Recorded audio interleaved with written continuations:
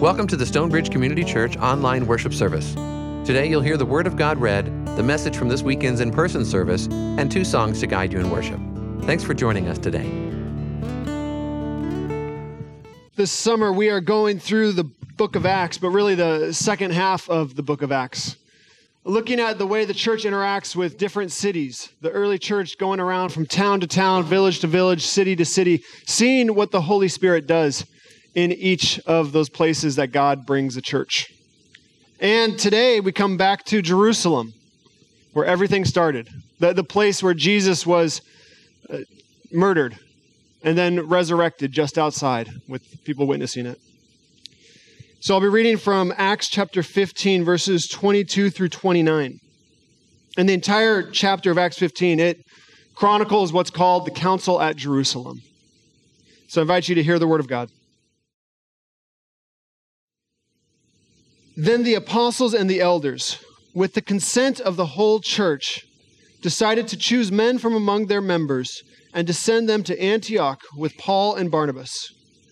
They sent Judas, called Barsabbas, and Silas, leaders among the brothers, with the following letter. The brothers, both the apostles and the elders, to the believers of Gentile origin in Antioch and Syria and Cilicia, greetings. Since we have heard that certain persons who have gone out from us, though with no instructions from us, have said things to disturb you and have unsettled your minds, we have decided unanimously to choose representatives and send them to you, along with our beloved Barnabas and Paul, who have risked their lives for the sake of our Lord Jesus Christ. We have therefore sent Judas and Silas, who themselves will tell you the same things by word of mouth. For it has seemed good to the Holy Spirit and to us to impose on you no further burden than these essentials, that you abstain from what has been sacrificed to idols, and from blood, and from what is strangled, and from fornication. If you keep yourselves from these, you will do well. Farewell. This is the word of the Lord. Thanks be to God, and please join me in prayer. Lord, you have gathered us this morning so that we can hear your word. You've gathered us so that we can be shaped and formed by your scriptures. You've gathered us so we can lift our voices up to you. Help us to learn from the example of the early church. Help us to learn from the example of those followers who came before us. As they were in the midst of an internal conflict, help us to learn from their example about how they resolved it, that we might do likewise, Lord, so that your gospel can be proclaimed throughout this world. Through your Holy Spirit now, teach us. We ask this in the name of the Father, and of the Son, and of the Holy Spirit. Amen. It's been said that the book of Acts is the gospel of the Holy Spirit. Because really, when you look at the book of Acts, the Holy Spirit is the main character. The Holy Spirit is the one who is driving the action, who is bringing the church to different places, and the Holy Spirit is working and is active. And the book of Acts has all sorts of dramatic moments where the Holy Spirit is working. There's the famous story of Pentecost, where the Holy Spirit descends on the disciples. Tongues of fire descend on them, and they start speaking in tongues. There's a story also where at one point, Philip, one of Jesus' followers, is just whisked up by the Holy Spirit and taken and moved to a completely different location. There's scenes where earthquakes take place, and Jesus' followers who are in prison can decide to leave or not, and they decide not to. There's all of these scenes in the book of Acts where the Holy Spirit is working in dramatic ways that seem perfectly suited towards a movie or a TV show or something dramatic. And today we're ignoring all of that stuff. And instead, we're focusing on a letter. A letter that actually arises from a glorified committee meeting, really is what's going on here in Acts chapter 15. Like I said, this is called the Council at Jerusalem. It's about the center of the book of Acts. And what I read was the contents of a letter that was sent out from the early church. This letter, though, and this story, I think they open up our eyes to the fact that the Holy Spirit doesn't always work in dramatic ways. And it's not only in dramatic ways that the Holy Spirit works. Sometimes the Holy Spirit, as we see here in Jerusalem, works in boring, mundane ways, and also works through compromise. Because what's happened here is the church is in the midst of a conflict. The early church has a conflict that is born from a very good problem. The gospel is spreading. And it sounds like that shouldn't be an issue, but early on in the church's first years, they didn't think of themselves as a separate religion from Judaism. We now think of Judaism and Christianity as two distinct religions, but in the early years of the church, they all would have thought of themselves as Jewish people. They still were committed to the God of Israel. They were committed to the law of Moses. They just believed that Jesus was the God of Israel in human form. So as they're spreading this news about Jesus, initially it's only Jewish people that join the church. And it's among the Jewish people that the news spreads. But then the church begins to grow and the gospel spreads. And all of a sudden, Gentiles, which is a fancy word for anyone who is not Jewish, they start wanting to worship Jesus. They start wanting to be part of the church. So a question arises very early on in the history of the church. For Gentile believers, those who didn't grow up with the law of Moses, just how much do they have to follow the law of Moses? Just how Jewish do Gentile believers in Jesus have to become to be part of the church? It might sound like a silly disagreement to us today, because I'm guessing all of us, if not all of us, the 99% of us did not grow up Jewish here. So we're in that Gentile camp. So it might sound silly to us. But when you look back at history, a lot of the issues that divided the church look silly to others hundreds of years later. But in their time and in their day, these were important issues.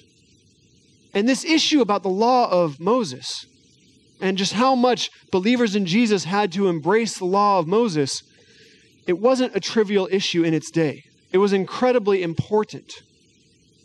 So the church is there debating this question. And in the midst of this conflict, the book of Acts in Acts chapter 15 tells us there's really two distinct groups, two factions, two camps who are arguing with each other. On the one hand, we have Christian Pharisees. Now, if you've been in the church for a while, the idea of a Christian Pharisee might sound like an oxymoron to you. It might sound like a contradiction in terms, because Jesus regularly argues with the Pharisees. Especially in the book of Matthew, which we just looked at, Jesus argues with the Pharisees. He debates with them more than anybody else. He calls them brood of vipers at one point. But what's important to remember is when Jesus is debating with the Pharisees, it's not the fact that they're Pharisees in and of itself that bothers him. It's their hypocrisy. He's debating their interpretations of the law of Moses. He's not debating their devotion to the law of Moses. And at other points in the Gospels, Jesus has dinner with Pharisees. He reaches out to Pharisees. His disciples, some of them are Pharisees. And here in the book of Acts, we learn somebody can be a Christian and a Pharisee. So these Christian Pharisees who are there, who are part of the church, they want Gentile believers to embrace the law of Moses entirely. That's their stance. They want Gentile believers to follow the law of Moses in the same way that they do. And they're pretty hard line about this. On the other hand, though, the other group that we have is Peter, Paul, and Barnabas. Kind of the Beatles of the early church, I guess. I always want to say Peter, Paul, and Mary, but I don't think Mary was part of this one. And I've never heard a song by them either, so I'm sorry if that's your favorite band. But Peter, Paul, and Barnabas, they're on a completely different side than the Christian Pharisees. Peter, Paul, and Barnabas have been going around, and they feel appointed to reach out to Gentile believers. And they have seen the Holy Spirit work in dramatic ways, in ways that were unexpected. And all of a sudden, people that the early Jewish believers of the church would never have expected to be part of their community want to follow Jesus. And Peter, Paul, and Barnabas and their whole group are saying, let's make this as easy as possible for them. They don't have to follow the law of Moses, is what they're saying. Those rules are just for people who were born Jewish. They're not for Gentiles. Let's make this as easy as possible for them to join the church. So those are the two sides here in Acts chapter 15. They're the ones who are going back and forth. And the way that the story plays out here says much debate took place. You get the impression that they're going over this for days, and they can't seem to come to an agreement. Again, this might sound like a trivial matter, but in their day it wasn't. And it only seems trivial to us because of what took place here at the council at Jerusalem. And if you are a Gentile, if you did not grow up Jewish, then the only reason you are here in church right now is because of what took place in Acts chapter 15. What ends up happening here is they debate. They can't come to an agreement. And then somebody named James, who is a leader in the Jerusalem church, who's probably Jesus' brother, he steps forward and he says, I have decided. And it's kind of funny because you know that whenever that happens, it wasn't just that James decided this. This was struggle. This was conflict. This was disagreement. This was debate. But James presents a compromise here. And it's very much a compromise. It's what I read in this letter. This letter is the compromise that they came to. On the one hand, the Pharisees don't get everything that they want, those Christian Pharisees. And on the other hand, Peter, Paul, and Barnabas, they don't get everything they want either. Everybody leaves here a little unsatisfied. The basic compromise is, here's 4 things: blood, food that was sacrificed to idols, anything that was strangled, and fornication. Stay away from those 4 things and you're going to be okay. That's the instruction to Gentiles. Stay away from just those 4 things and you're going to be all right. You can be part of our church. You can be part of our community. That's the compromise they reach. So place yourself in the shoes of the Christian Pharisees. The law of Moses that you have been raised on, that you have devoted your entire life to, which is expansive, which is large, is whittled down to 4 simple things. There's no way you're going to be happy with that. There's no way that that's going to feel satisfying to you. Put yourself in Peter, Paul, and Barnabas' shoes. The work of the Holy Spirit that you see happening, that you want to encourage, that you want to help spread. Now you have this roadblock. You have these 4 things you have to place in front of people. Maybe they're not ready for that. And you have to also explain to them, well, the law of Moses is actually important, and here's why. You don't get to move with the speed that you wanted to move with. This is very much a compromise. And it's a compromise that allows the church to move forward so that the gospel can spread.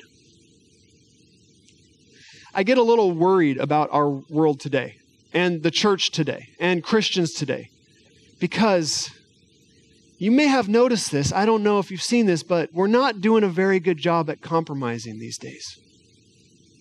Compromise is a bad word. If you compromise on something, you are weak. If you compromise on something, you are giving in, you are caving, you're not standing strong. But the reality is, compromise is not a bad word. Compromise is not always bad. In fact, sometimes compromise is necessary. And in the midst of disagreements, in the midst of debate and dialogue, we have to figure out what is important to us and what is essential. Those are 2 different ideas, 2 different things. And one of the things that I think Christians have forgotten is the distinction between important and essential. That day, at the council at Jerusalem, the early church decided the law of Moses was important. It wasn't something that was unimportant. It wasn't trivial. It wasn't something that should just be discarded.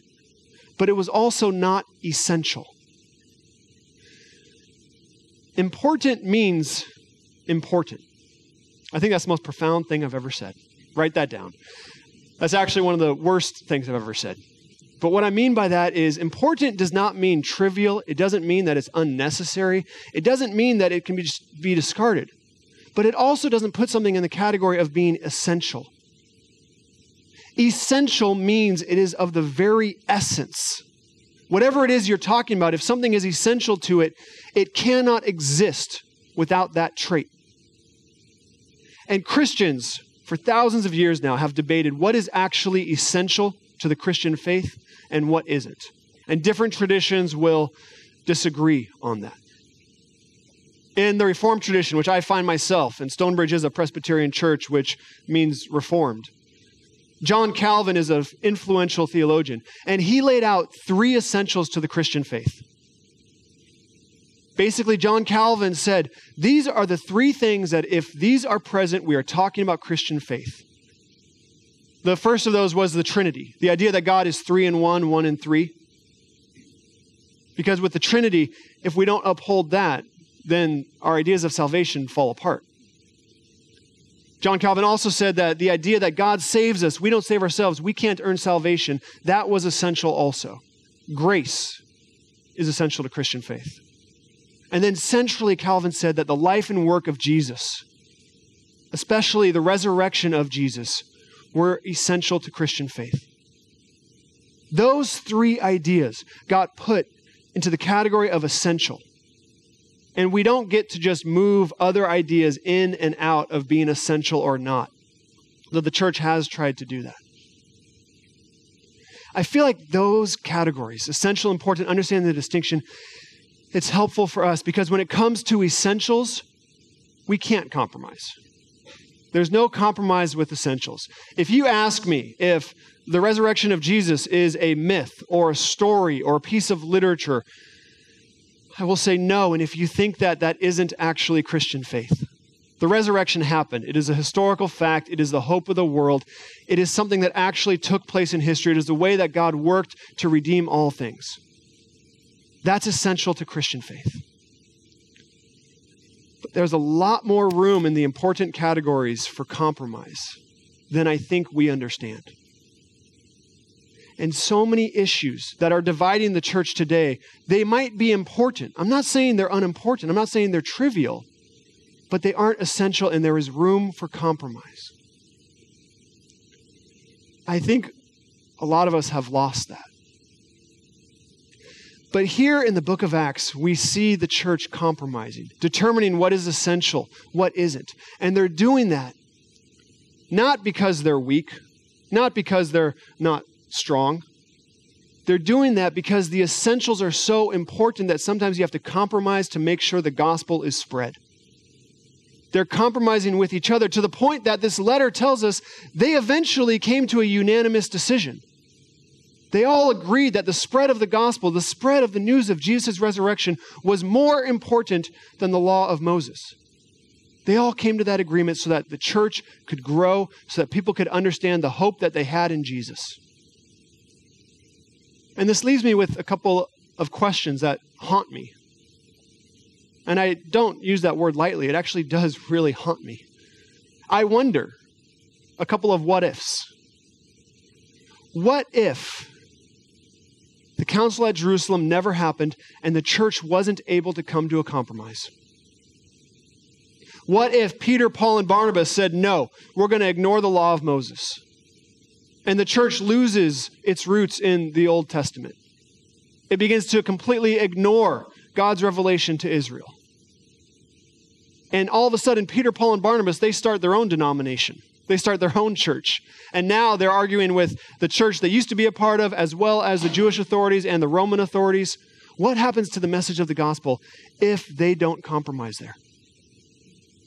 But more specifically for each and every one of us, what happens if the Christian Pharisees don't compromise in the council at Jerusalem? What happens is if you're a Gentile, and if they had won and if they hadn't compromised, you're not here right now. You're not part of the church. We exist today because of the compromise that took place at the council at Jerusalem. But what if they hadn't come to this conclusion? And then the second question that haunts me is, what if we don't learn to compromise better? What if the church today stays as divided or becomes even more increasingly divided? Look around at how many different denominations we have. And then look around also at the new denominations that are being born every single day, largely today based more on political lines than theological lines. What if that continues? What kind of church are we handing future generations? How does the gospel spread if we mistake important for essential and the churches become defined by their politics and not by the fact that Jesus was raised from the dead? What if we don't learn to compromise better? And then the last question that this Council at Jerusalem raises for me is a simple one to me and to each and every one of us. Do you want to be part of the Holy Spirit's work? Remember, the book of Acts is about the work of the Holy Spirit. And this may not look like it's the Holy Spirit's work. The fact that this big debate takes place, that people are arguing, that they're going back and forth, and then they have this letter that they send out, that's not the way I think most of us think the Holy Spirit works. But in this letter, they specifically attributed what they've done to the work of the Holy Spirit. They said, "For it has seemed good to us and to the Holy Spirit." This is the work of the Holy Spirit. Sometimes the Holy Spirit is working in the midst of compromise, in the midst of debate and dialogue. And it's on us as human beings to recognize the simple truth that we don't have everything figured out. You might believe something passionately. You might hold a position very passionately, but that does not mean that you are correct. And being a part of the church, being one of Jesus' followers, it requires humility. The humility displayed there at the Council at Jerusalem, where all of these passionate leaders who had causes that they supported said, maybe we're wrong, and the gospel is more important than the law of Moses. That's the work of the Holy Spirit. It's the work of the Holy Spirit so the church can move forward, so the gospel can spread, so more people can learn about the resurrection. So do you want to be part of the Holy Spirit's work? If so, expand your understanding of how the Spirit can work in your life. You may have dramatic moments. The Spirit may work miracles in your life. But the Spirit may also work with the people you disagree with, the people who frustrate you, that you're in arguments with, that you're in debates with. The two of you working through a compromise together, that is the Holy Spirit's work oftentimes also. So I don't know what it is God may ask you to compromise on. I don't know what it is God may ask you to sacrifice for the sake of the gospel, what beliefs you might have to nuance or massage or even set aside. That's up to you and to the Holy Spirit. But be open to the challenge. Be open to the fact that the Holy Spirit may want you to compromise on something. And listen to Christian brothers and sisters that you disagree with. Learn from them, grow together. And may we all be part of the Holy Spirit's work so that more and more people can understand that Jesus was raised from the dead and that that is the hope of the world. Please pray with me. Lord, on that day, well, those days at the Council at Jerusalem, your people gathered, your church gathered, and they came to an agreement. They sacrificed convictions that they had for the sake of your gospel spreading. They sacrificed important beliefs that they were passionate about so that more people could understand that Jesus was raised from the dead, that you overcame death. Help us to follow their example. Help us to embrace the humility that you call your disciples to embrace, Lord. Help us to find ways we can compromise so that your gospel can spread.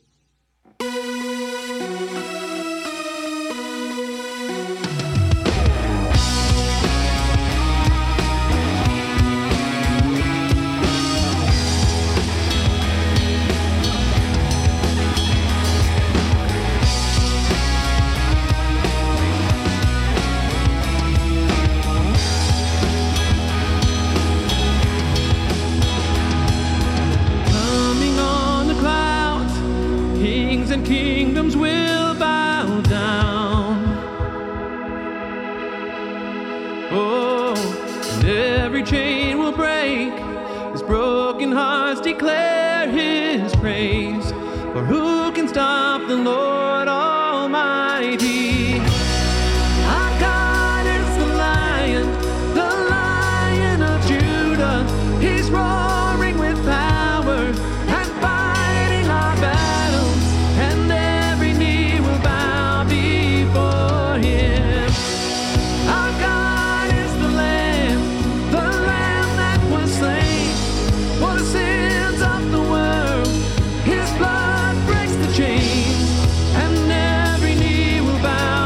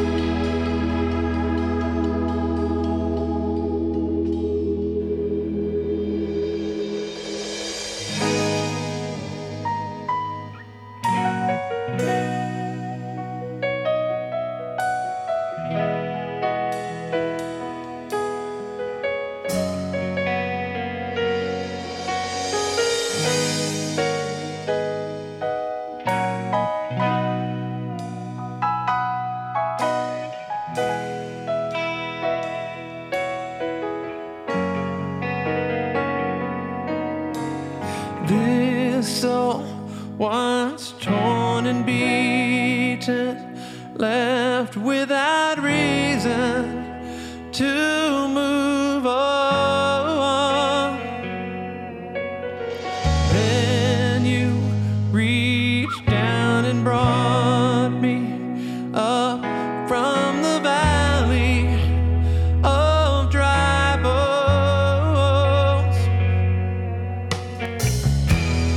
You are the God that saves. You are the one that rescues me.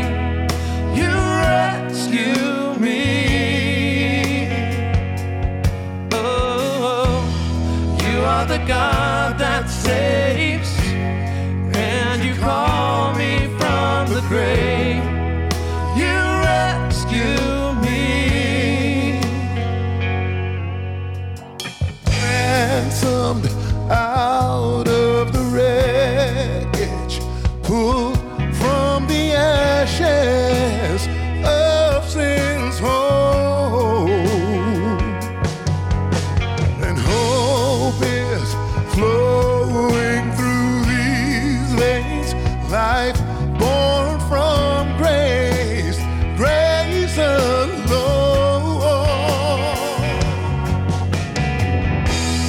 You are the God that saves. You are the one that rescues me. You rescue me. Oh, you are the God that saves, and you call me from the grave. You rescue me.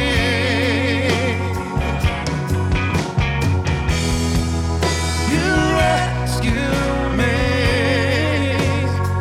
Oh, you rescue me, Lord. Oh, yes, you are God that saves. I hear the song of victory ring over me. I hear the song of victory ring over me. I hear the song of victory ring over me. I hear the song of victory ring over me. I hear the song of victory ring over me. I hear the song of victory ring over me.